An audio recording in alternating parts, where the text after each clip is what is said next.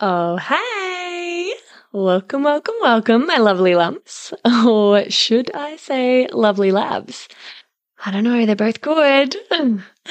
I'm so thrilled to have you here in the Labia Lounge to yarn about all things sexuality, womanhood, holistic health, and everything in between.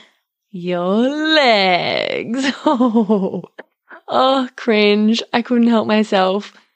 Anyway, I am your host, Freya Graff, and I am a holistic sex coach and educator and yoni mapping therapist. So basically, I make my living massaging vaginas and teaching people about sex. Yeah, pretty cool.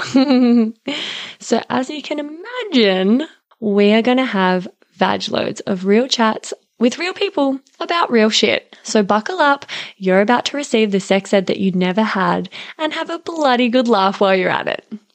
Before we get stuck in though, I would like to respectfully acknowledge the traditional custodians of the land on which I'm recording this podcast, the Menang people. It's an absolute privilege to be living and creating dope podcast content on Noongar country, and I pay respect to their elders past, present, and emerging. Now, if y'all are ready, let's flap and do this. Oh, is there such thing as having too many vagina jokes in the one intro? Whatever. I'm leaving it in. It's my podcast. Don't panic, you're not broken. Your sex education was a piece of shit. Get your flaps out and pull up a couch. It's the Labia Lounge. All right. Today I've got Claire and Luciana, the founders of my ILO, chatting with me today. And I'm so pumped about this because these bad bitches are just all that and a bag of chips. And I don't know how old they are. I'm going to ask next, but like they look fucking young, and they are the co-founders of this like epic environmentally conscious sex essential company. And just to give you a little rundown on their ethos, they believe that by designing modern and environmentally conscious sex essentials, they can inspire conversation and celebration surrounding self-pleasure.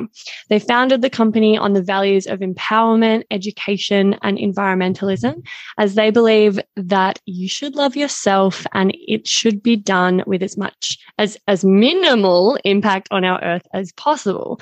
Because after all, who doesn't love orgasms? Amazing. I love the kind of vision behind this brand, and I love what you guys are doing. And I'm just, so curious about how you got to be doing this and kind of running this fucking awesome sex positive, body positive, feminine positive business. So welcome, Claire and Luciana. I'm stoked to have you here today. Woohoo! Hello. Hi, Freya. Thanks so much for having us on. Super exciting. We've really been looking forward to having a chat with you. Of course, having you on our own Instagram, it's just been so nice to like form a connection with other people in the industry and work together. So yeah, thanks for having us on. Yeah, beautiful. Pleasure treasures. So I'm just going to jump straight in. I mean, my first question that I slotted in there was, how old are you guys? You look super young. We're 23. 23 years young. 23 years young. We both grew up together. We went to daycare together, and we have been best friends forever. And now we've got a business together, live together. Oh my but yeah. Whoa, live together as well. You guys are just the dream team. I can't believe, I mean, you don't hear about friends that have been in one another's lives in that sort of close way pretty much since, nappies. So that's really special. I'm so happy for you guys that you've got such a beautiful connection, obviously, and now you get to have this kind of business and creative outlet together. And it obviously works. Like you guys are just this kind of dream team that have complementary skill sets that just kind of seen this business go, which is amazing. Yeah, we're lucky to have one another. Yeah. Everyone's always like, oh, don't go into business with one of your friends. Like business and partnerships, like they don't work. But like I literally couldn't do it without Luch. Like, oh, it's the best. You share the highs together, you share the lows together. So, yeah, it's so nice. Oh, epic. It's so nice to hear that. It is such a common thing to have people say, like, don't fuck with, business and friendships, or money and friendships, or things like that. And, it can go either way. It's the same with, I've got friends that say, oh, I would never live with a close friend, be housemates with a close friend, because it does have that risk of potentially rocking the boat of the friendship and creating tension. But if you can make it work, then power to you. That's incredible. Yeah, I think we've made it work. I reckon you're making it work. So yeah. So give me the rundown on your stories, how you came to be running a business selling sex toys and pleasure products. I know there's a pretty cute little kind of conception story about sitting around at the dinner table talking about masturbation, but if you want to just give me and the listeners a bit of the lowdown on, what's your background and how did you come to be doing this? So my ILO, how is it sparked? Both of us don't come from a background in working in this space at all. I come from a background working in environmental science. I was working for Greenpeace, the charity, and doing environmental regulation. So when we stepped out to do sex toys and start this business, it was never had that intention. The idea for my ILO got sparked, as you said, Freya, over a little girls' dinner that we were having.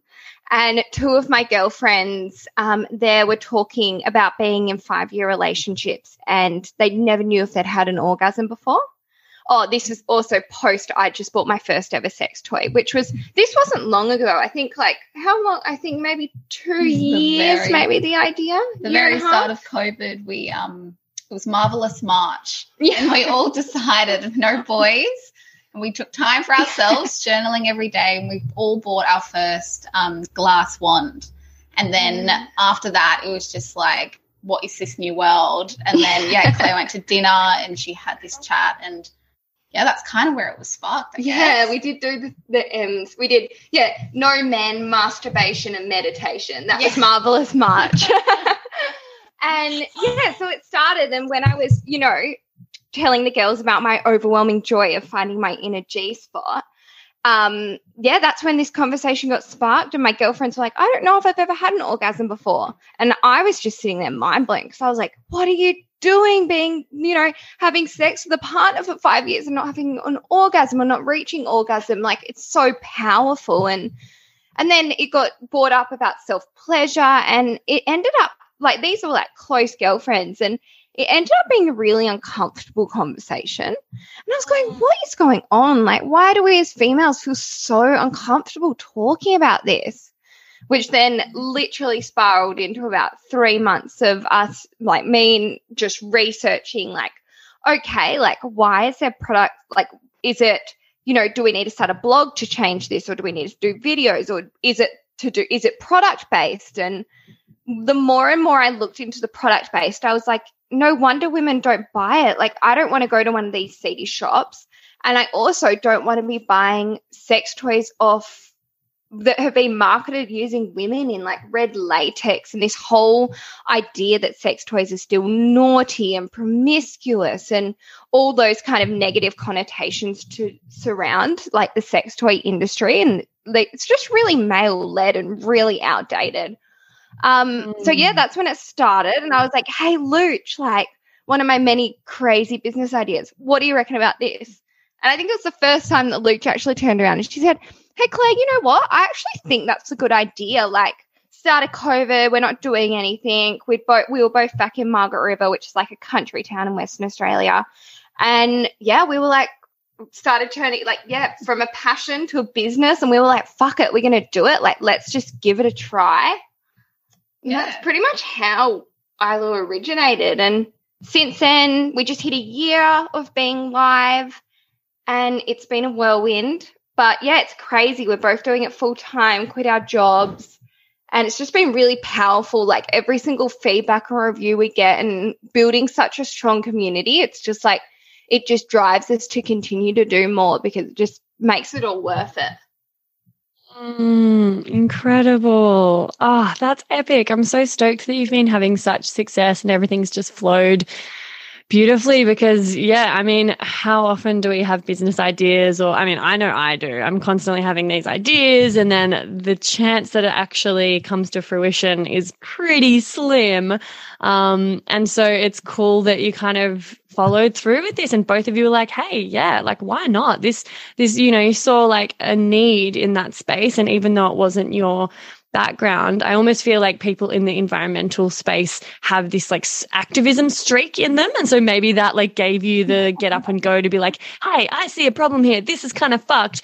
I don't want dinner conversations around sexuality to be this bloody uncomfortable and confronting. So like, how can we, it's so interesting that you were like, should we start a blog? Should we do that? Like, how are we going to, affect change in this space, which is really, really cool. I love hearing about people just, having that fire in their belly and getting passionate about changing the narrative that, we kind of just get brought up in and don't have a lot of choice in. That's kind of my main drive is like, oh, I don't like the narrative that exists. So fuck, I may as well do what I can to have some kind of influence on it. Yeah. So thank you. It's so true. Like bringing that up as well, Freya, like I think that the business, My ILO, like it really has embodied us. Like I think the environmental component is definitely, from my background and from our own personal choices, that was a huge thing that I couldn't find a sex toy company that aligned with my ethics. That was a huge one. And like Luch, your background as well.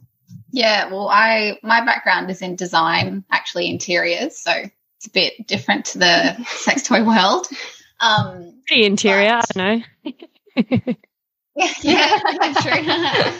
Yeah, it was just like, why do we want to go to these sex shops where you find these like black, purple dildos? It's like, oh, why can't they be something that looks beautiful and we want to display? Like it's like, oh, we have to like quickly buy this sex toy. You feel ashamed going into the store or walking out with a bag, and then you hide it away on your bedside table. So coming from a background of design, it was like, okay, let's make these products beautiful where we can leave it out and, feel proud. Like, there's no shame about it. So yeah, I think that's why we wanted our products to like stand out in a different way as well, like that huge point of difference. Yeah, I think they almost become like a home decor item to an extent, which is, in turn to spark that conversation. So like hopefully someone comes over to your house and one of your girlfriends or your partner and they're like, oh, what's this, beautiful little thing that you've got here. And that sort of is a way that it can segue into that conversation. Because I think that sometimes starting that conversation can be one of the most difficult elements when you are wanting to bring up masturbation and pleasure, with it being in a way where it's like relatable and inclusive and easy, I suppose. Yeah. Even when we were starting it, had those conversations with our friends, and we're quite an open group, so it was all fun chats, and we sampled all the vibrators together, and it was just like really like a community sort of collective approach to it. But even finding out from our extended friend groups and them saying, this is the first time I spoke about masturbation and pleasure with my close friends is just like wild. And I think that's really what drove our project as well, to really get it out there. Yeah, amazing. It is so powerful and potent just to get the conversation started and just to provide, I don't know, like that spark or a safe space or some point of interest that might get it happening with people or groups that might not be as open naturally, because I feel like everyone actually loves talking about sex. They just, like, most people fucking love it if you give them the opportunity and they feel safe and comfortable. But like a lot of people don't want to be the first to bring it up in case no one else is on board with it, or they feel alienated or embarrassed or awkward. So it just takes like one person to be brave enough, or something to spark that conversation before everyone, before you know it, everyone's getting involved in the conversation. And your products are very elegant. Like they're really different to that usual marketing that you spoke about when it comes to, raunchy kind of saucy sex products that that's one vibe, and some people are super into that and they really like the sort of kinkiness around those like black fucking dildos and whatever. Yeah.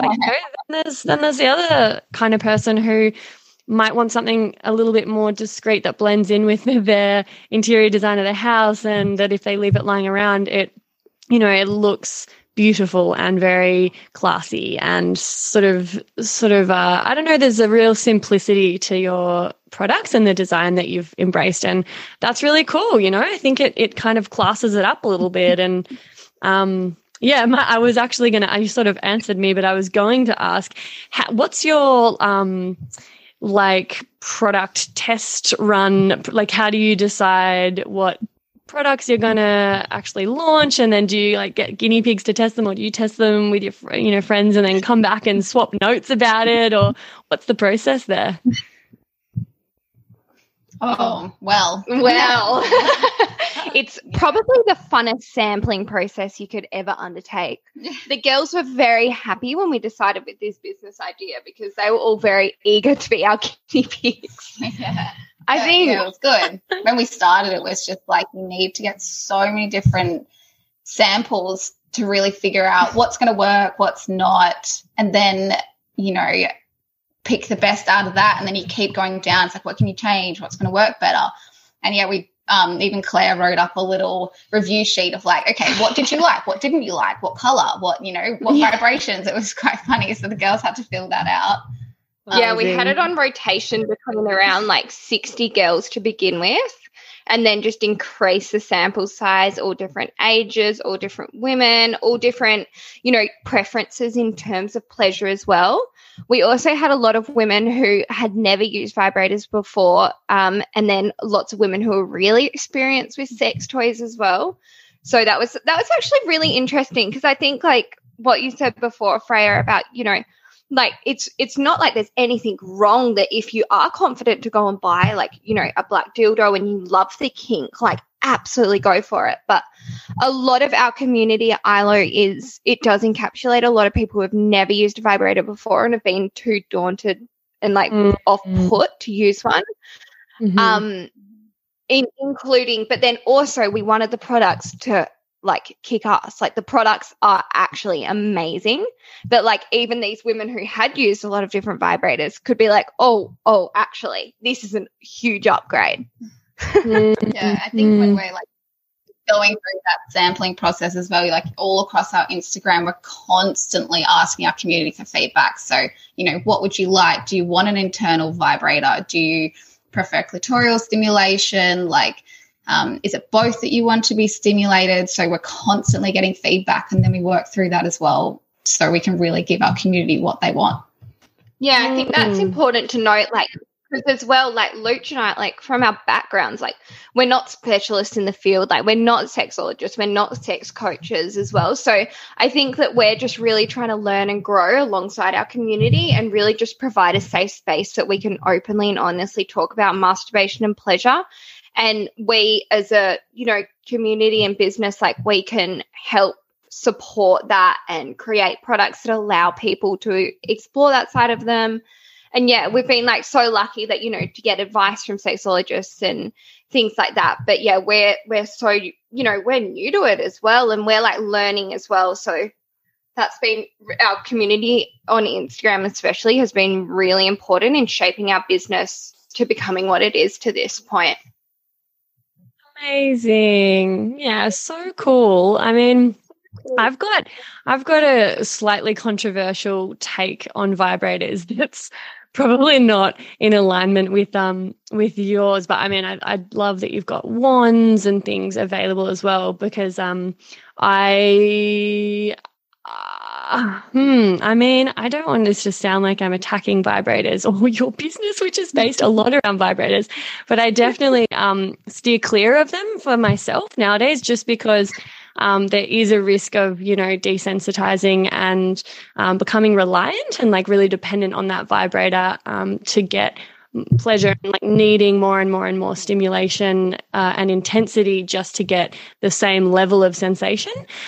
So as you know, just because you were sort of talking about getting feedback and like consulting people about their preferences, like I just want to like put my 2 cents in and presence the fact that, you know, like I think vibrators are so helpful and supportive, especially if people haven't had an orgasm before or they really struggle to surrender and to relax and get out of their heads. And, you know, like it's just like the go-to quickest, most accessible, easy way to feel pleasure and get that sort of eros and sexual energy moving and happening. So I recommend them for people as like a sort of first point of contact if they do really struggle to orgasm, or they just really want like to experience what it's like to have that super intense peak orgasm, and then use it as like a gateway to then start training their body to feel internal pleasure and have internal orgasms. And like you were saying, you know, you had a wand and you experienced a G-spot orgasm.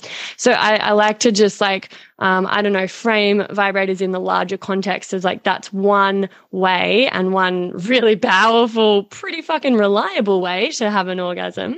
But I like to make sure people know that there is an option to also explore wands and dildos and penetration and like nipplegasms and like other ways of you know, feeling orgasm and pleasure, so that we're not just relying on the vibrator every single time. So I love that you've got wands, you've got these amazing like massage candle melt. Like, is that, you know, you burn the candle and it melts into basically like a massage lubricant? Yeah, exactly. Yeah. Wow. I think on your last point quickly, Freya, about the desensitization, it is such a point of contention, like between this industry, because it's so hard. You have some scholars saying that, you know, doesn't desensitize your clitoris, or it doesn't desensitize you down there because of the fact that it's more you become reliant on a particular way that you're masturbating. But I think that as well that we do stress that masturbating and self-pleasure with a vibrator and sex with a partner, it's so different. Like, it's such a different experience. Like, I feel like it's amazing if you can like use the vibrator to learn about how your body works, but I never think that you're ever going to be able to find a vibrator that is going to replicate sex in terms of having that overall full body affection, touch, love, support, safety. I think that those sort of things, it is a really difficult, difficult topic for us to discuss, because it's hard. It's hard when you have a vibrator, and especially in terms of if you are a first time user, and we have a lot of women who've never orgasmed before, and they've understood their body to the extent to be able to orgasm with one of our vibrators. Definitely hard to then, in contrary, like apply that to their sexual experience and be able to replicate that feeling. But yeah, it's really hard. It's like they do destigmatize, they don't destigmatize. Yeah. When we, you know, a lot of our community does come to us, like you said, and it's like they've never had an orgasm before. So when we discuss this topic, it's like you're using a vibrator to really just understand your body and how, you know, what masturbation and pleasure is for you.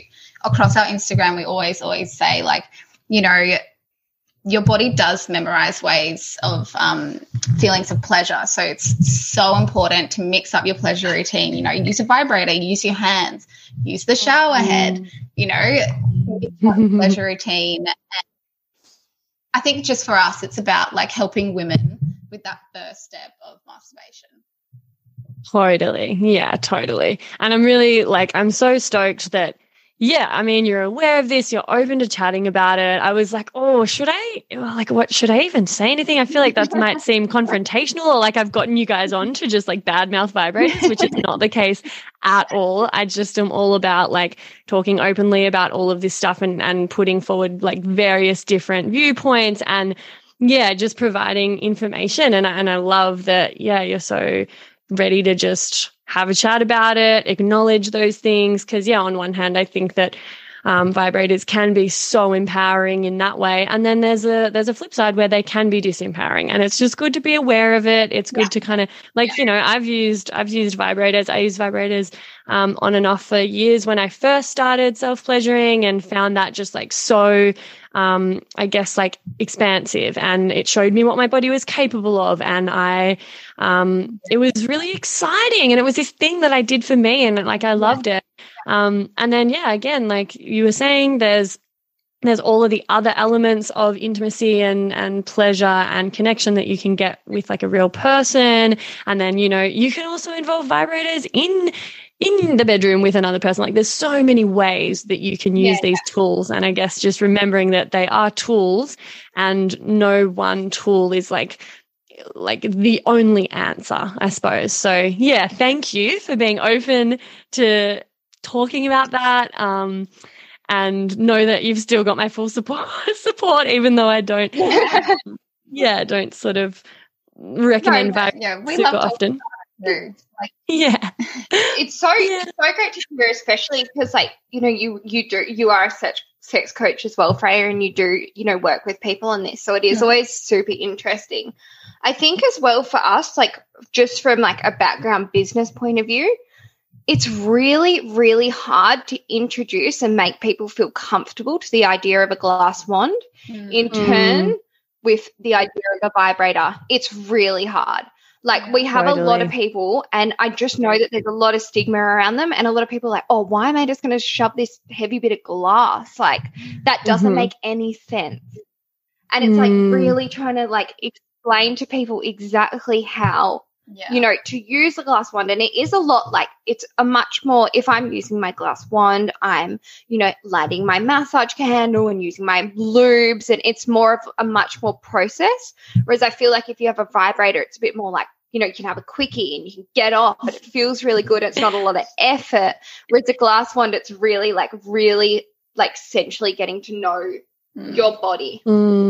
Totally. So, Yeah, exactly. Different strokes for different folks, different tools for different occasions, and like, you know, how much time you got, how much energy you've got. And, you know, that's why I was so like, I think it's super cool that you're educating at the same time. You know, it's not just a business to like make money and be like, well, vibrators are popular, so like, let's get on that. It's like clever because yes, vibrators already have this reputation as being like a female empowerment tool and this kind of almost like feminist activism-y thing, because they, you know, initially just gave women this kind of autonomy or like sovereignty where they could get, you know, pleasure themselves and not worry about, you know, no man, or they already have that kind of, those connotations attached to them, and they're the most marketable, like they're the most popular, super marketable, like people already want them. So you're just providing like a really elegant kind of quality product, and then also educating and also providing other tools. And I think it's like sneaking the vegetables into your kids' dinner with like the cheesy, yummy stuff, you know, like have the other products. It's like we like sort of like they can trust us enough, and hopefully our community can trust us enough, and we can show them enough that they're like, you know what, I'll give it a try. That's really the hope. Yeah, because I think like, you know, vibrators and clitoral pleasure, that is the most accessible, quick, easy. That's like, you know, the first port of call when it comes to exploring pleasure for most people, just because it's, you know, external, it's easy to find, it feels very sensational quite easily and quickly, and vibrators are very well known. And then I guess like you can kind of graduate to more, I don't want to say like advanced or like put a hierarchy to it, but yeah, I think you're so right in that like as you build a brand, as you build a community and you gain that trust and that credibility, then people will be more open down the track to being like, maybe I'll grab one of those other products that, you know, these fucking bitches got. It's why not? Like it could be like how it goes down. So that's really cool. Yes, definitely. What do your families think about this? In particular, your parents. Like, what do they think? What do they say about the business? How did you break it to them? Are they just super open, or has that been a bit of a process? Well, I feel like we're very, like, our families are very open. with all this sort of stuff. So, you know, even now at the dinner table, like getting brought up is just like normal for us. At the start, it was probably a little bit, you know, oh, okay, this is new. But like now it's got like my grandma's involved, mum and dad. They're just like, my mum is probably our biggest customer. Oh my God. Go, Mum. Yeah, literally, it's crazy. But yeah, they love it. I think it's opened them up as well. Like it's, you know, loosened them up. They talk about it more. You know, I see mum and dad now and they're just like, oh, it's almost maybe this little bit of spark. That re-sparked in their relationship. It's been really good. Dad's pretty funny. He loves to come up with names for our products. Yeah. And dear God, they're bad. He wanted to call one a rub and shove. Oh my God. So yeah, that's a straight no. But yeah, that's probably my family, Claire. My family, well, I grew up on a hippie community in Western Australia. My mum, I very vividly remember my mum when I was about 14, when we were driving back from Perth in a car trip, spending the whole time telling me that if I was to, you know, have sex with a man, I had to have an orgasm, like, and self-pleasure. I had to make sure that I was pleasured, and she really emphasized it over that 4-hour car trip. So I think when I sparked it to my parents, my mum was like, thought it was the best thing ever. She thought Christmas had come early because she was just like, you know, she, as Luci's dad was, really wanted to become a part of it. But definitely my dad was a little bit, my parents are so supportive. Like, I'm an only child as well. So they just, you know, just kind of go along with the craziness. Like, I've really lived a bit of a crazy life, and I think that they were happy that it was more of a business idea instead of like the classic Claire where it's like, hey guys, I'm like gonna go live in Miami next week, or like I'm gonna go do this or do this. So I think that this was like probably a bit more of a mellow idea than that. But yeah, definitely when you're like, you know, meeting a new partner's family, or you're trying to introduce ILO to, you know, my parents' friends, or you definitely get mixed responses. And sometimes, like, I must admit, even me, like, I'm so proud of ILO, and to it is the point now. But over the past year, like, there's definitely a couple of instances where I've been like, oh, I work in environmental regulation still, because I just haven't had, or I work in, like, you know, I help people like in the sexual health industry, whereas I'm like, because I think I just get so scared what these people are going to think, and then slowly introduce it. But I'm trying to stop doing that, because like we're here to normalize it and we're here to celebrate it, and like everyone does it. So yeah, I think it's interesting when you're around. It's like the conversation could go either way, you know. So like when we talk to men, it's straight to the business, to the manufacturing, to the like, okay, what did you do to do this? You know, like all these lists and these boxes you need to tick to start a business, whereas the women are like, oh, my God, no way. And then it's like almost they just want to jump into the conversation because they're like, oh, my God, yeah, it's been opened up. I can talk about masturbation and pleasure. Yeah, how'd you come up with the idea? What have you found in your community? Yeah, that is such a difference. Yeah, yeah. It's good conversations. That's the topic sparked. Yeah. So cool. It's really interesting noticing that contrast. Hey, like just the way that like our minds work so differently often, like not, you know, I'm generalizing, but often like the way a man's brain works, and the first things he's going to think of is so much more like practical and rational and maybe more about the business side. And then, yeah, like women are fucking non-linear, like storytelling, you know, like we just, it's so different. And that's just epic that your parents are also supportive. I love that. I just adore that. It's like and really cool to hear that, you know, even like, I think it was Luciana, your parents, like you can notice a little bit more spark, and it is so cool that like I feel similarly with like what I do. It's not just a job. Like I'm having an impact. I'm starting conversations that are powerful and potent for people, and sometimes provide opportunities for healing and like leveling up your life. And I think that there's nothing more rewarding than that.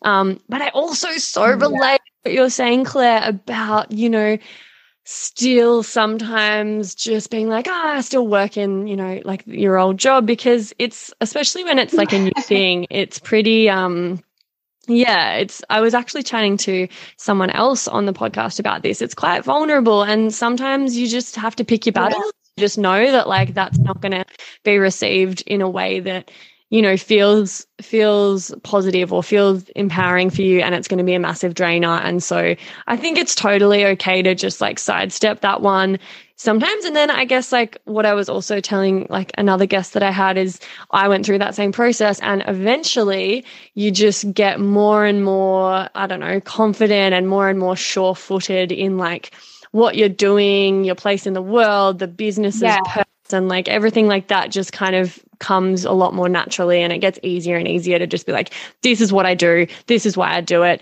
get on board or fuck off. Like, Yeah.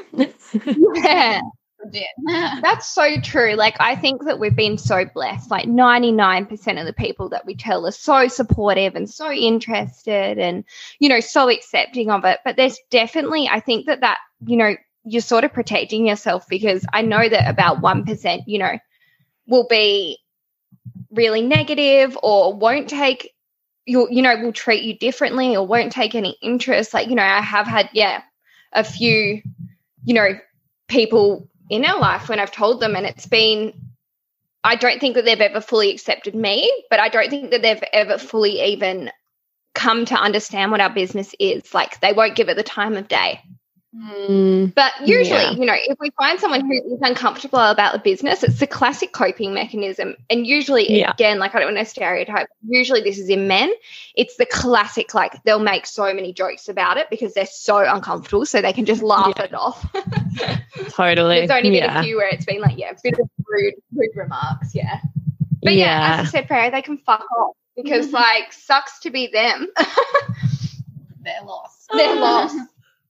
Yeah, they're lost. And like, you're just going to get that, aren't you? Like, you're going to get that with anything, especially in this kind of industry. Like, it's so triggering for a lot of people. It brings up a lot of trauma. It triggers all of this like deep-seated conditioning, and like just these, it's a really complex one. But I think like it just, leave them to it. You might have planted a seed, or you might have just fucking triggered them, and they're going to like repress that and move on.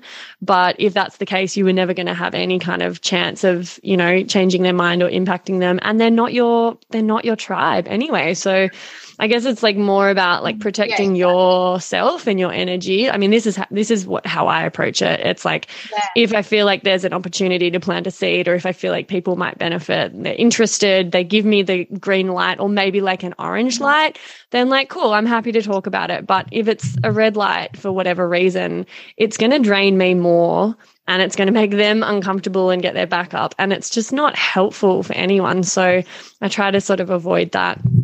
Because it is a tough one, and it's going to crop up.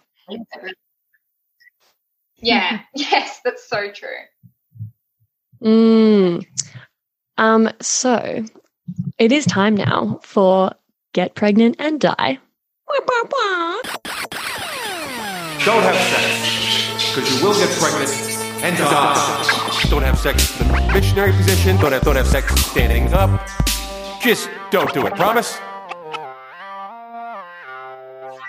So, do you have a story for me about how your sex education failed you, or an anecdote maybe from someone you know? I mean, it could be anything really, but what have you got? Do you want me to go? Yeah, you go first. Okay. Well, it's hard for me to even remember back to high school and what my sex education was, because I feel like there was absolutely none. I think that's where it failed me. No one taught me about, female pleasure, or even, the cycle of your period, and there's 4 phases. Like, it's just so many important things that I know now that were missed. And I think that's honestly just where you failed me. Yeah, totally. Yeah, I think like obviously Luke and I went to school together as well. So I was the same. Like when we got this question, when you sent it over, Freya, we both looked at each other and we were like, I genuinely don't think I even had sex education at school. No, you put the condom on the banana and that's about it. I'm like, did we even do that? I did it once. I don't know if I even did it. But we went to a Christmas dinner last night with all of our friends and we got talking, and one of the girls came from a very conservative Catholic school, and she said she'd never forget a story one time that they were in class talking about sex education, and the teacher said to the class, who watches porn? This is when they were in year 12, and, you know, a few of the boys put their hands up, the ones that were confident enough.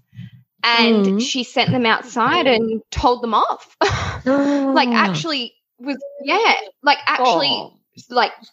Split them away from the group, send them outside, and it's just just blew my mind. I was like, no way. Like, you can't be singling out kids like that. Yeah. Absolutely not, especially when they're like, okay, yeah, like I watch porn, which is fine. And then like a teacher does that, I think it can almost like be a bit traumatic for the at that age as well. Like, no wonder we have so many issues and trauma surrounding sex. Like, at 16, 17 years old, that's going to have a huge effect on your long-term views on this whole opinion. And I think it would stop you, or like even me personally, like it would have to take a lot for me to feel confident and proud to talk about it again. Oh my God, totally. That's just fucked. Like, it doesn't surprise me at all, but it does. Yeah, it makes me angry and it breaks my heart, and it's just like not on. And unfortunately, there's a lot of stories like that. I hear so many stories from clients, especially of like that sort of boomer generation or older. Like, I feel as though things are definitely looking up, but yeah, it's pretty common to hear stories like that. And that's why I've got this segment to like, just be like, hey, so these things happen, and it doesn't mean that they're right or that, you know, they should have the power to alter your entire fucking, you know, sexual identity or your attitudes around this. But like they do, because it's in your formative years, and something like that can be so damaging. So yeah, that's a shocker. What has been your relationship to sexuality and to masturbation and pleasure? Like, you didn't have much of a sex education, you had to just figure it out on your own. Sounds like you had pretty like dope parents, but yeah, what's your with that, and where are you at now? Wow. Well, mine was probably being honest. Not until we bought our wands in Sydney was I masturbating. Mm-hmm. I just couldn't find, like, I tried because I was like, oh yeah, you know, like I'll try. And I just couldn't figure it out. I couldn't find, like, you know, my G-spots, what was pleasurable for me. And then, you know, that was what? I'm 23, 21. That's crazy. Yeah, do you know what? I was masturbating until 21. The same. Yeah. And then ever since we started ILO and sampling, I found and discovered my body. So, yeah, I still find that wild even saying that out aloud. So did you? I always would masturbate but feel really like I was really naughty or like I was doing something really wrong and I shouldn't have been doing it. And I felt that for years. And I think I was probably only masturbating like probably, you know, 3 times a year because I felt like there was still something wrong with what I was doing. And like I remember like clearly like when it got brought up in friendship group conversations and it was like, never have I ever masturbated. And everyone was like, ew, yuck, who masturbates? That's gross. And that was truly like, it was like truly an embarrassing thing. So I think it was, definitely until we got to that point we really felt comfortable being like, you know what, fuck it, let's like, there's something powerful here. Why are we not doing this? Yeah, totally. Even like, you know, starting ILO, all of our community, it's like literally, even for us, it's just been like a godsend. Like discovering our own bodies has just been like amazing, and I don't think it would have started unless we bought those wands and ILO was sparked. Yeah, I feel like it sounds like dramatic to a point, but it's like it's like the tip of the iceberg. Like the way that it's affected like my own personal physical and emotional well-being has been like unmatched. The ways that, you know, it's increased my confidence, it's increased my communication, especially when I'm with new sexual partners. Just being able to understand my body, feeling in touch with my body, feeling connected to my feminine. It's been, it's really been huge. Such a simple thing, such powerful. Yeah. That's incredible. So, like, the first time you even used a vibrator was practically when you were doing, like, sampling for my ILO? Yeah, first time. Yeah, amazing. I like totally, when you were talking about feeling naughty or yucky or, you know, bringing it up in your friendship group and it just being like, oh my God, gross.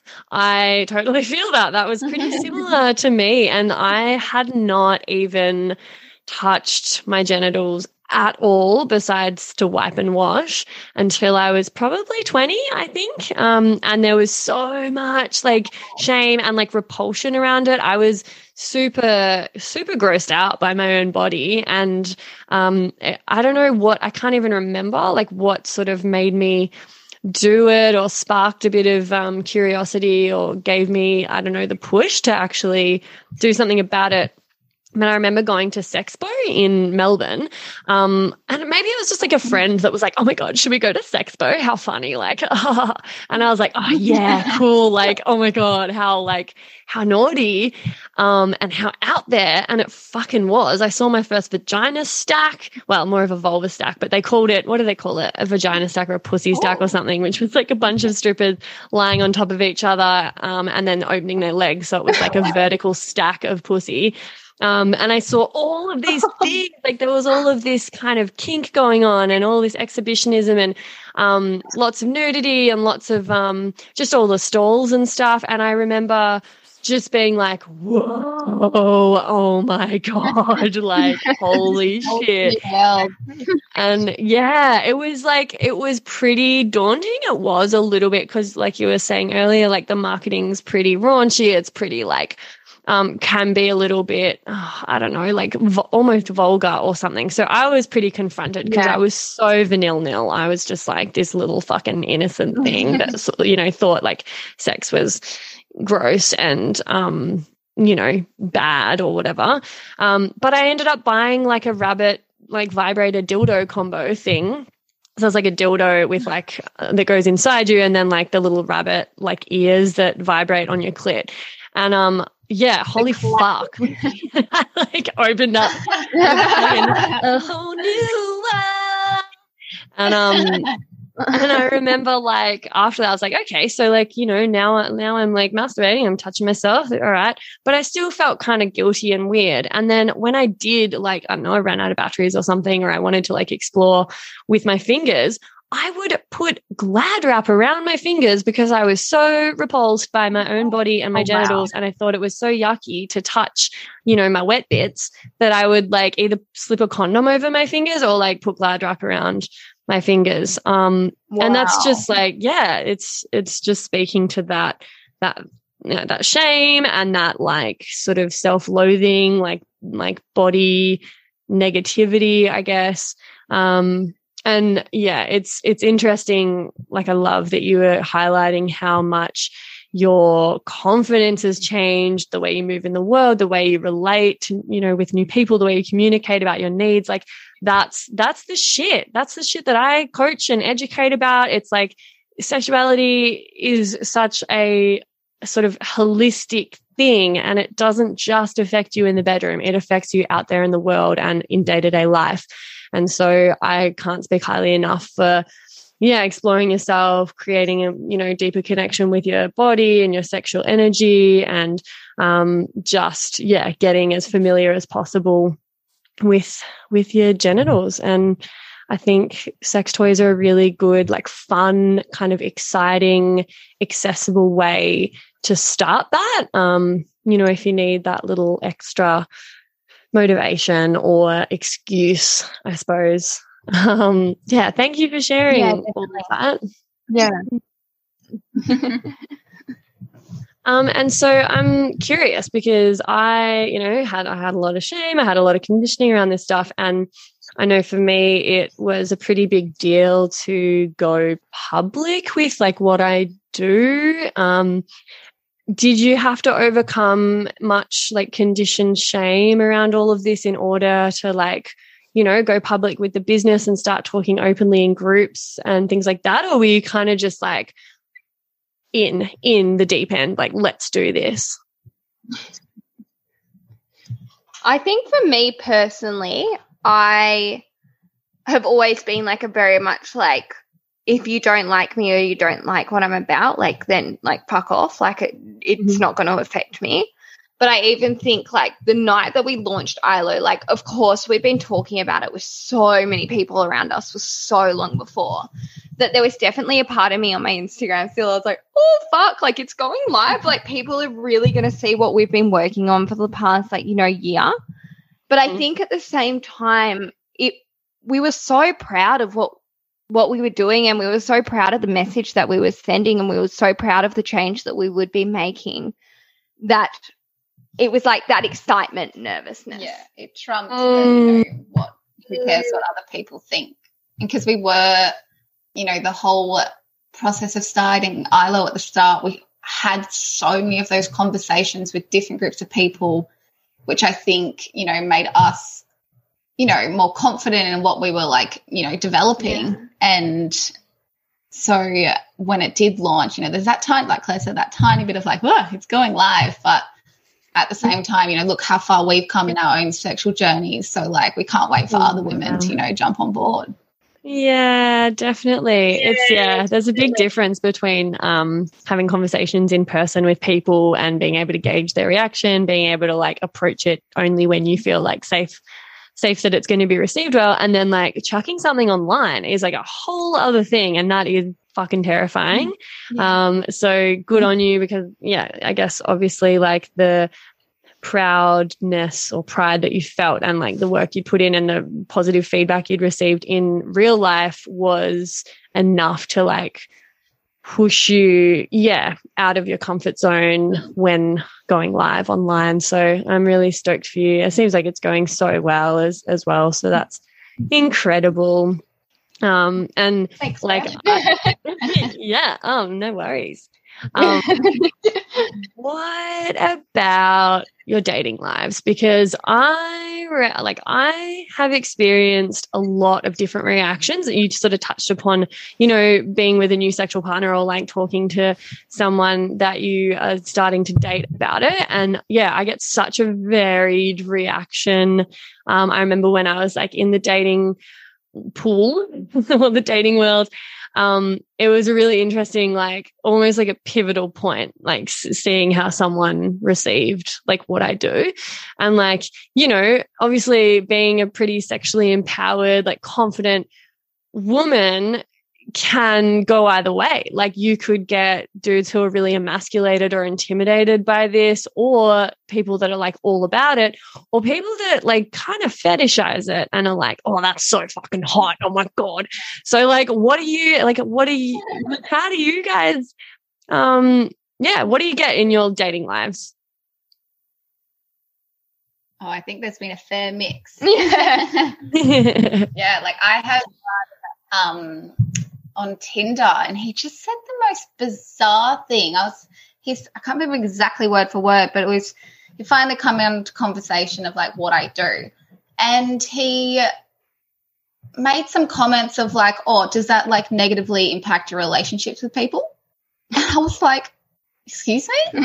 It's just, I think, like, is he being like almost, because maybe he sees it in like an emasculating way, or he's just confronted with his own, like, was that a trigger for him?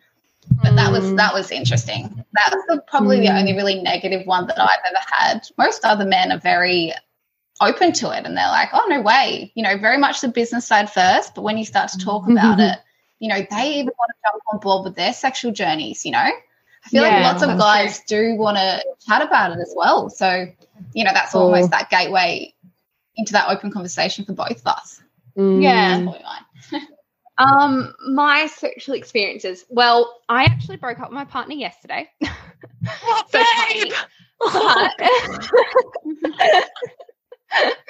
But we were together for most of ILO since it had been launched. He was always like so accepting and so open, and it was really new for him as well. So I think it was a bit exciting. He was more like, you know, he definitely found it where he was like, oh, I get a little bit uncomfortable when people ask me what you do, like at the very start. Like when it was like his parents' friends and things like that, and like his aunties and his grandparents and stuff. That was definitely his only point, was he was a bit like, oh. But as the longer our relationship went on in terms of that, it got easier, of course, because you just get used to it. But before we were together, I had a really big mix of responses. I had like 2 boys I was sleeping with in a row who were like, they saw me as like this sacred teacher. And it was like such a weird experience, because it was like we'd have sex and they'd be like, so what does this feel good, or what was I doing right, what was I doing wrong, what could I improve on, what was this? It's like you get this, like they think that because you're like experienced in the sex toy industry, like you're like, yeah, like You're got an all, expert. yeah, you're an expert, which is like, I'm like, must admit, like, I'm very like, I'm probably on the more conservative side. I'm a very like loving sexual person. So that was always a very big adjustment. And I also, you know, it is that idea that I've had a few men say like, oh, I thought you'd be more kinky. Like I thought you would be a bit more like promiscuous. And I think that is that deep rooted thing of like, you know, sex toys and that idea of them being like, yeah, promiscuous and naughty and everything. Definitely I saw that coming through in sexual partners. Yeah, when they knew what we did. That actually was a huge one before. But or like I did have actually one man as well, and it was that classic like feeling a little bit like demasculated from it and being like, oh, I'm going to be better than the vibrator, or I'm going to show you that I'm better, or I can pleasure you better. And then that was a real conflict, because it was like he wasn't actually like listening to what I actually liked and being able to let me guide him, because it was like he wanted to, you know, that was totally. Yeah, totally. That's a pretty common thing, I think. You know, like I guess men attaching their ego to their like ability to please a woman or their sexual prowess, and like feeling like it's their job and their responsibility, and like really attached to their manlyhood, you know, the ability to like give you an orgasm or like provide you with this like experience. And often they get so in their head about it that one, they're not listening to you. They're just trying to fucking like do all the moves, and, you know, they're so focused on getting this result so they will feel good and like a king dick, that they totally leave you behind and practically leave you out of it, really. Or they get in their heads and feel inadequate and insecure and overthinky, and then their boner goes away and then they feel even more shit, and it's just this vicious cycle of like total emasculation and disempowerment, and then you're afraid to speak up and guide or sort of offer suggestions or feedback, because then they're going to be even more overthinky and even more insecure, and everyone's just like, it's a really complex thing. And like I talk about it with a lot of people in my work, and I coach men as well, so I'm kind of hearing their side of it as well. But I know, like, personally, I used to come up against this situation where like guys would be like, oh, well, like, you literally massage vaginas for a living and you're like a fucking pussy expert, so like, holy shit, how am I ever going to you must be scrutinizing every single thing I do. You must be like paying attention. That's so true. Yeah, and it was like, it sucks, because I totally understand where they're coming from. Like sometimes I would be, you know, with these like tantric gods who like run international tantric schools, and, you know, like heaps kind of older and more experienced than me when I was first starting out.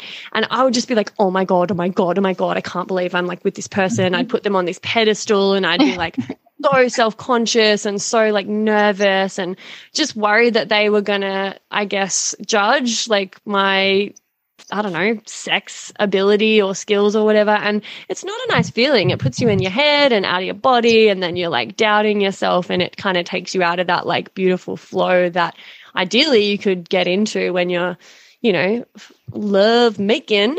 And I just used to have a bit of trouble like trying to impress upon dudes and like reassure them like, I'm actually not like, I'm not scrutinizing everything you do. I'm not paying heaps of attention and taking notes and being like, oh my God, like I would do that this way, or like, you know, you're not doing it right. Because like, I fucking understand, like I have compassion. I'm not an absolute bitch for starters, but also like, it's not even about the moves or what they're doing. It's more about, you know, their presence and like how they make me feel in their presence and the eye contact and the like energy and just the intention. Because like I love hearing that you've, you know, been with a couple of guys, I think Claire, you were saying, that we're just like, okay, so like what felt good? What can I do better? What do you prefer? Like awesome, you know, they just want to please you and they want to learn. And so I'm just on board for like sex to be an opportunity to learn and to grow and to adapt and calibrate to one another. And so yeah, it was like a little bit of a struggle sometimes when people would kind of have me on this pedestal as like this yoni goddess that knows everything and like, you know, oh my God. And that thing you were saying about people being like, oh, I thought you'd be more kinky. Fucking hell. I've gotten that so much. Like the amount of pressure that there is on someone working in the sexuality industry to be this like fucking full power kinkster, like bad bitch. Like I'm so vanilla. Like I'm all about that, like heartfelt, like love, connection, slow love making. Like, you know, that gets me going. I don't have any particular kinks or like, you know, I'm not like crazy. I'm super open-minded, but I just like naturally don't have any major like kinks that get me going. And like, I love talking about them. I'm fascinated by it. I fucking wish I did. Wouldn't that be more exciting? But, you know, I am the way I am. And I'm more about, the connection and the love and slowness. And it was a bummer. It would feel like, you know, then I would feel inadequate. Like I wasn't living up to their expectations of this like super sexually explorative, like wild minx. And it's just, we just over sexualize everything because I work in the sexuality space doesn't mean necessarily that I'm a fucking nympho. So true. I think you're so right as well, Freya. Like when you're talking about it as well, it's like you've also like I've also got to like even for me, like now starting to see sexual partners again, I think it's like not letting it affect your own like self-confidence and self-value in terms of like trying to like live up to, I suppose, some of these expectations that you think people have set. So I feel like it takes you out of the present when you're with someone because you're like, oh, are they expecting me to be this way or are they expecting me to act like this? Did they not think that I was good? Like it's all to that sort of that classic thoughts that you used to have as well. So it's like trying to balance all of that energy and just be like, hey, I'm a human. Some things I might not know what I'm doing. Like tell me tips and hints as well. Like I'm the same as you. Like self-pleasure is, as we said at the start, like self-pleasure and sex like definitely go hand in hand, but they're still different experiences. It's like maybe you're great at self-pleasuring yourself, but it doesn't mean that like maybe you know you might still need some direction during sex, and that's like so healthy and so right. Yeah, and you know, you can be super experienced and super like book read and whatever. Like I nerd out on sexuality. I've been working in this space for years and it's my jam. But like, you know, I could still find myself in a position where I don't have all the answers or I don't know what's going on and I'm a bit like, you know, just getting in my head or spiraling, and like that still fucking happens.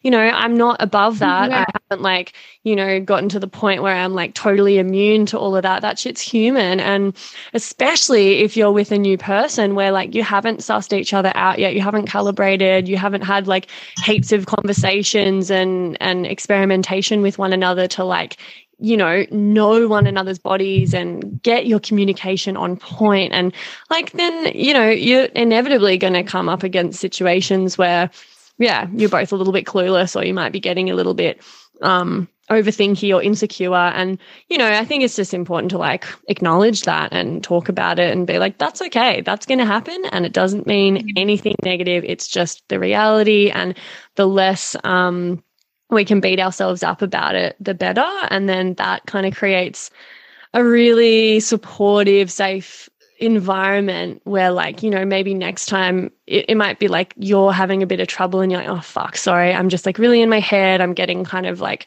a bit of negative self-talk about myself, and I'm starting to like overthink this. And then the next time, like, it might happen to him, and he'll then feel safe to be like, oh my God, sorry babe, like that thing's happening, and like now my bone is gone and like it's nothing to do with you, it's just this happens. And it's just this like environment of like total acceptance and love and compassion for one another and for ourselves. And I really want to encourage that, because like this shit happens, Mm-hmm. Yeah, communication is key. Yeah, big time. Speaking of communication, I want to communicate about some TMI. TMI, we love it. Said TMI, we love it. So, do you guys have a TMI story for me? Just like a little for the listeners. I haven't just sprung this on them. I did like word them up beforehand. And, if you don't want to participate in this segment, it's like so fine. But if people have a story that is kind of usually like considered too much information for public consumption, this is the place where I want to talk about it. I want to shine some light on it. I want to hear some juicy shit. I want to hear some vulnerable shit. I want to hear some funny shit. Whatever you've got, if it's usually considered TMI, this is the place to talk about it. So what do you got?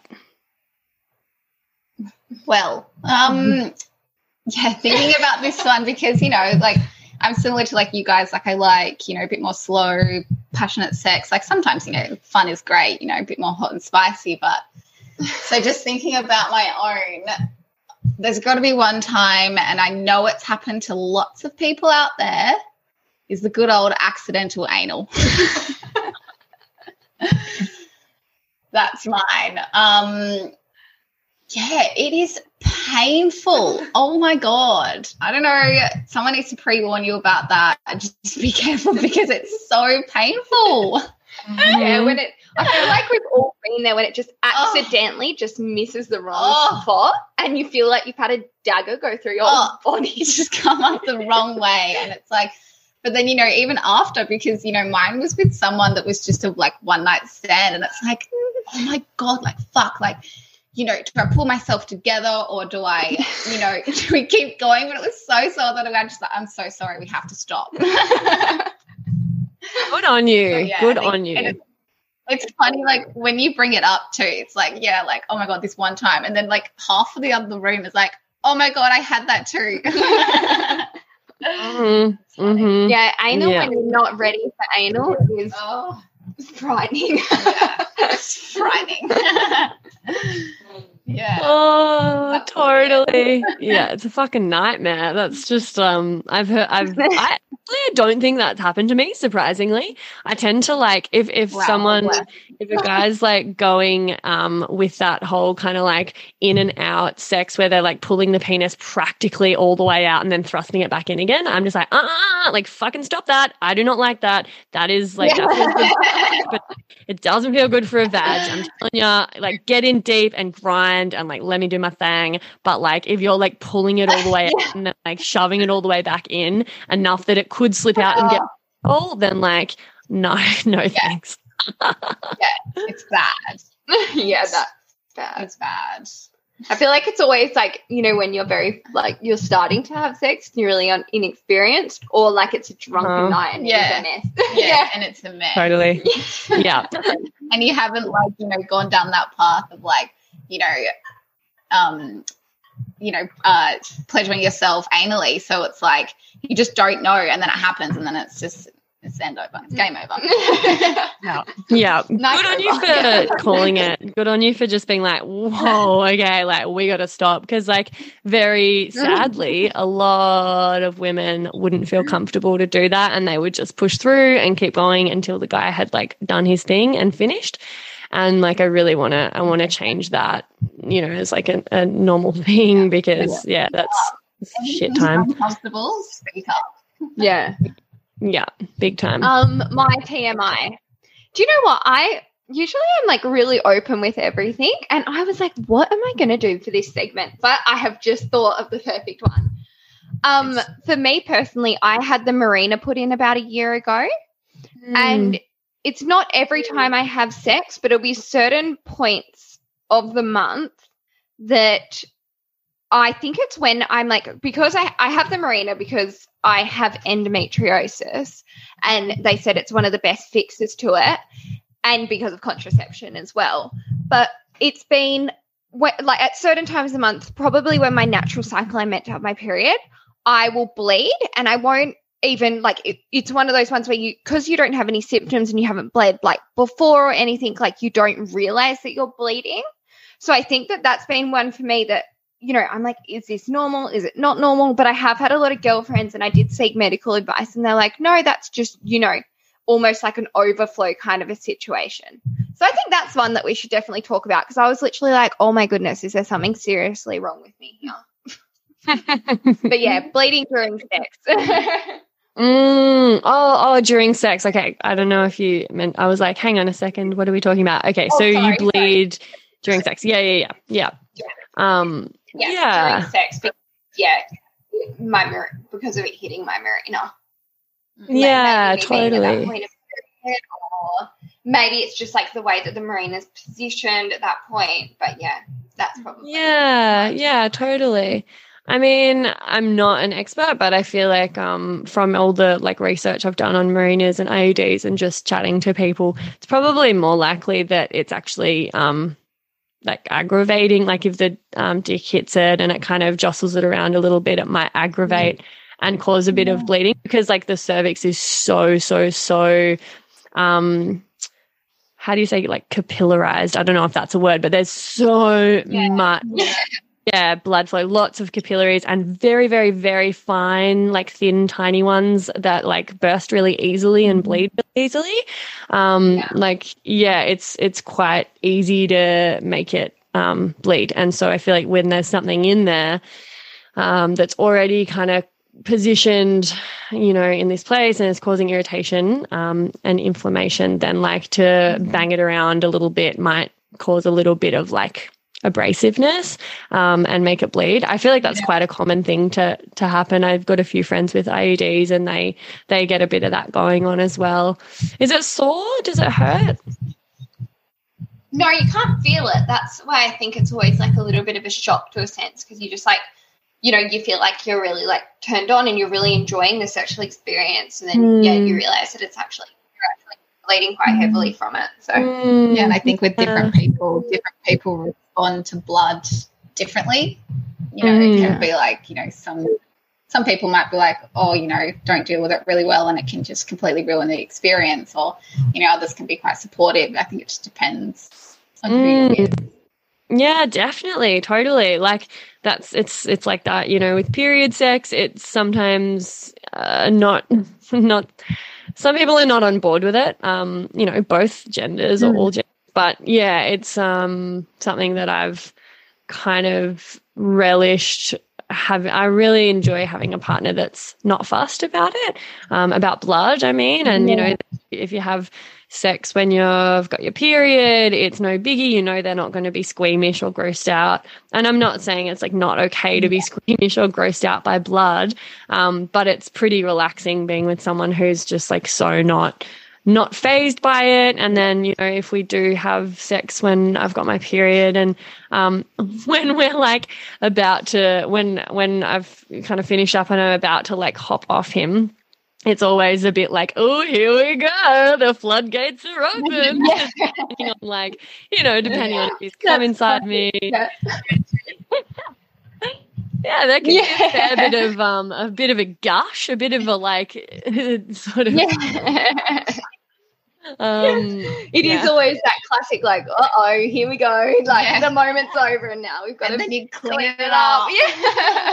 Yeah, exactly. Like I call it the cum run. Like this is like not even blood specific, but just if they have cum inside you, like getting off, like cupping your vulva like immediately, and then like cupping it while you run to the toilet.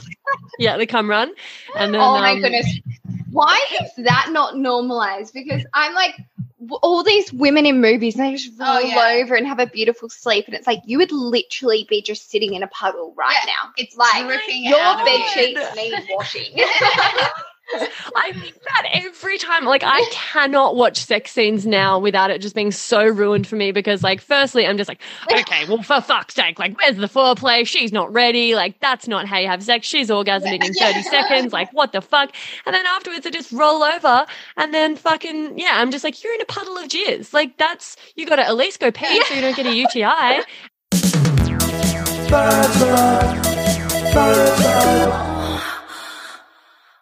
And like, what that shit. UTI one. Oh God.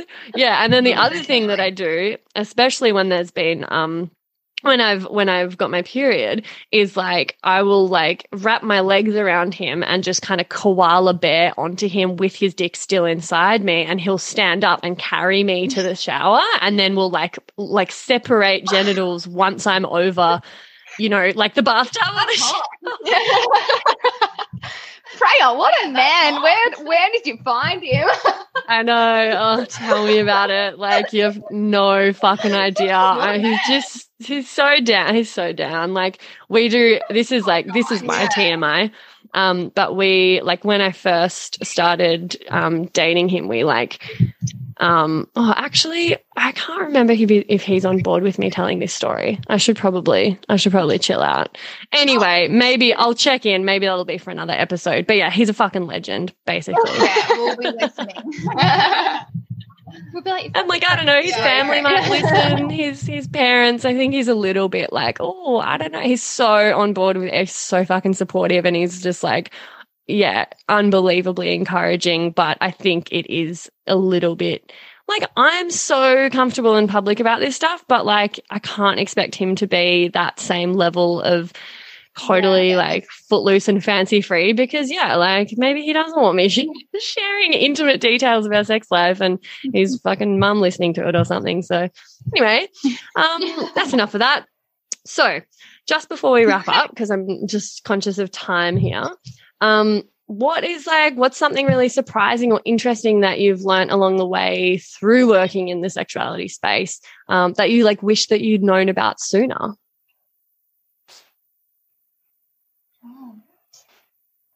We've learned. Honestly, there's stuff every single day. Every time we put the polls up, because we do like a segment on our Instagram called Let's Talk, and it's like a really open form platform that we let our community contribute, and we try to provide our own educational resources or perspectives on different topics, everything from ranging from like porn to libido. Yeah, libido. Everything. Oh, so there's literally so many of them. You just got to jump onto our Instagram and have a look. But that has definitely been the biggest teacher for me. I think I think I was really blown away by how many women in our community had never reached orgasm before. I think I always knew it was like an issue, but I think I was really overwhelmed by the actual amount of women who were coming to us and were saying, you know, what product do you recommend? I've never had an orgasm before. I really, want to learn my body. Or in turn, like we had a woman the other day send us in a review like anonymously, and we were just like, oh, wow. And she was in her late 50s and she'd been with a partner her whole life, and she'd just gone through a divorce. And using our ILO products was the first time that she had been able to like give herself an orgasm herself. That was like super. Amazing. I was just like, wow. I think that's the biggest one. It's like the mothers out there, the older women coming to us and telling us, and we're like, 21 and I've discovered masturbation, and then we hear those stories and it's like, wow. it's just so crazy, all these different generations of like just not experiencing or not, you know, being educated about pleasure. That was surprising. Totally. Yeah, and I think that sort of like segues into like, you know, our biggest challenges with ILO. Like, you know, it's being our biggest challenge at the moment is actually being able to reach people. Like, we're blocked from everything. We're blocked from, I think this was a big teaching for us, like before we started ILO, was I think we went really naive into being like, yeah, we can, you know, promote all through the normal traditional marketing mechanisms. Like, we can do Instagram ads, we can do Facebook ads, like we can do all of that. Whereas we're literally blocked on like everything. So it's really hard to actually reach people, to educate people in the first place. And especially as well, like in the industry, going against like, with how quickly it's grown this year, because it was like sort of like when we launched ILO, like it wasn't really a movement, and now it has been, which of course to us is like a huge advantage.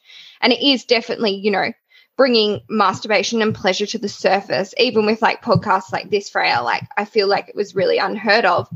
But, you know, it comes with the challenges as well that like we're facing like multi-million-dollar businesses here, and like we're just the little one. You know, we just self-funded this ourselves.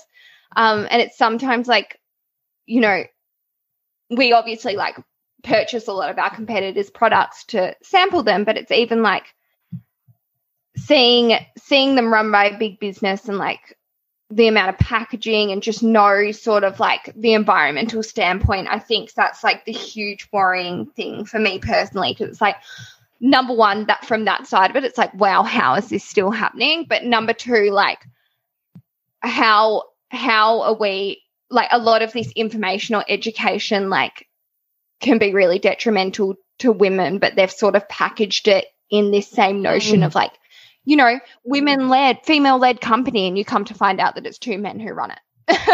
And like, it's like the background, you know, it's like that background is just not there. So I think that's been like a major, like, different from our sort of like community teachings, but a huge teaching for us and like young women in business, and probably one of our biggest challenges in this sort of sexual industry as well. Yeah. Oh my God. Yeah. Like I said to Luke the other day, I literally feel like my job is just like, I'm literally a fire extinguisher and I put out fires. Like, I'm just like always, like, it's just hump after hump after hump. But, you know, we're just trying to like, you know, stick to what we do and like why we're doing it and remembering our mission. And like, you know, it was never meant to be a business. So like how thankful we are that this can support our lifestyle and like support our life, and like hopefully, you know, women can see themselves in us and feel represented and feel like we're relatable. And I think it's like, yeah, they can enjoy ILO from browsing to purchasing to using. Like, that's our aim, and we can do it without as minimal impact on the earth as possible. Yeah, incredible. I feel you on the like censorship and being blocked and banned, and it is just like constantly pushing shit uphill. And I feel that like I'm banging my head against a brick wall a lot of the time, just trying to get past all the red tape and the bureaucracy and the like. It's a very disheartening reality of working in the space. And yeah, I feel like I'm doing the same thing as you. Like, I'm just trying to keep coming back to my vision and reminding myself of like why I'm doing it, why it's important, you know, that the squeaky wheel gets the oil. Like, I just have to keep going and keep plugging away. And even if like, you know, I just help one or two people here and there, then that will have a ripple effect. And yeah, I think, like, just amazing and tenacious of you to keep going, even though you're constantly putting out spot fires and hitting roadblocks. Like, the fact that you've gotten to the place where you have already is huge and so admirable. And a lot of people would probably have, and probably like people have, you know, set out on that path and then give it up because it, like, they make it so fucking hard to succeed. And up against it. So good, it's fucking on you. Like, it's that catch-22 of like, you want to be proud of what you're sharing, but then you're censored. So then it's like, oh, you've got these posts have to be, not exactly what we want them to be, but they have to be censored so we can reach all these women out there. It's like, this balance. And then still most of the time we can't reach these women. It's so hard. Yeah, it's so frustrating. Like I've got that real inner conflict where I want to be out and proud and like representing this kind of shame-free, unapologetic, empowered stance when it comes to sexuality and pleasure and feminism. But then I'm finding myself fucking spending like 10 extra minutes on every Instagram post changing the spelling of like words that are going to get censored and like altering stuff. Oh God, it's fucked. Yeah, nightmare. Yeah, it is fucked. It's literally like, as we were talking earlier on in the podcast, like you find like 99% of people are so comfortable and open and interested and wanting to learn and wanting to explore this space, but then you go onto Instagram and Facebook and all these like mainstream platforms, and it's like you feel like you're back in the like dark ages. Like it's so backwards. It is wild. It is so wild. It's like you feel like maybe what you are doing is maybe even wrong to an extent, because it's like you are so heavily blocked. Yeah, totally. It's I could rave about it endlessly, but I feel like we get it. Anyone that's listening to this gets it. That's why, I've got a podcast so I can swear and talk about like sex and pussy as much as I want and get that TMI conversation happening, and hopefully people find this relatable and inspiring and, supportive in their journey to release all the shame that we're constantly getting like reinforced by things like the censorship, regulations and stuff on all those mainstream platforms. So I want to encourage people to follow your page, get involved in the, is it called Let's Talk segments? Yeah. Let's talk about our stories.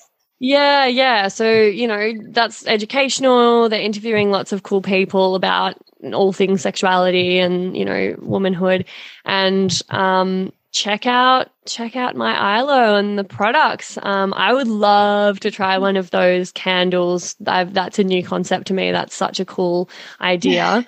It's my favorite product. Amazing. Well, thank you so much, beautifuls. It's been an absolute pleasure. I've just adored talking to you, and I think it's super cool that you're out in the world doing this shit, and at such a young age. That's really, really, really impressive. So, yeah, I'm really grateful to you for coming and chatting on the Labia Lounge today. Thank you so much for having us, Freya. And yeah, our Instagram's mymyilo.au. Beautiful. I'll chuck those links in the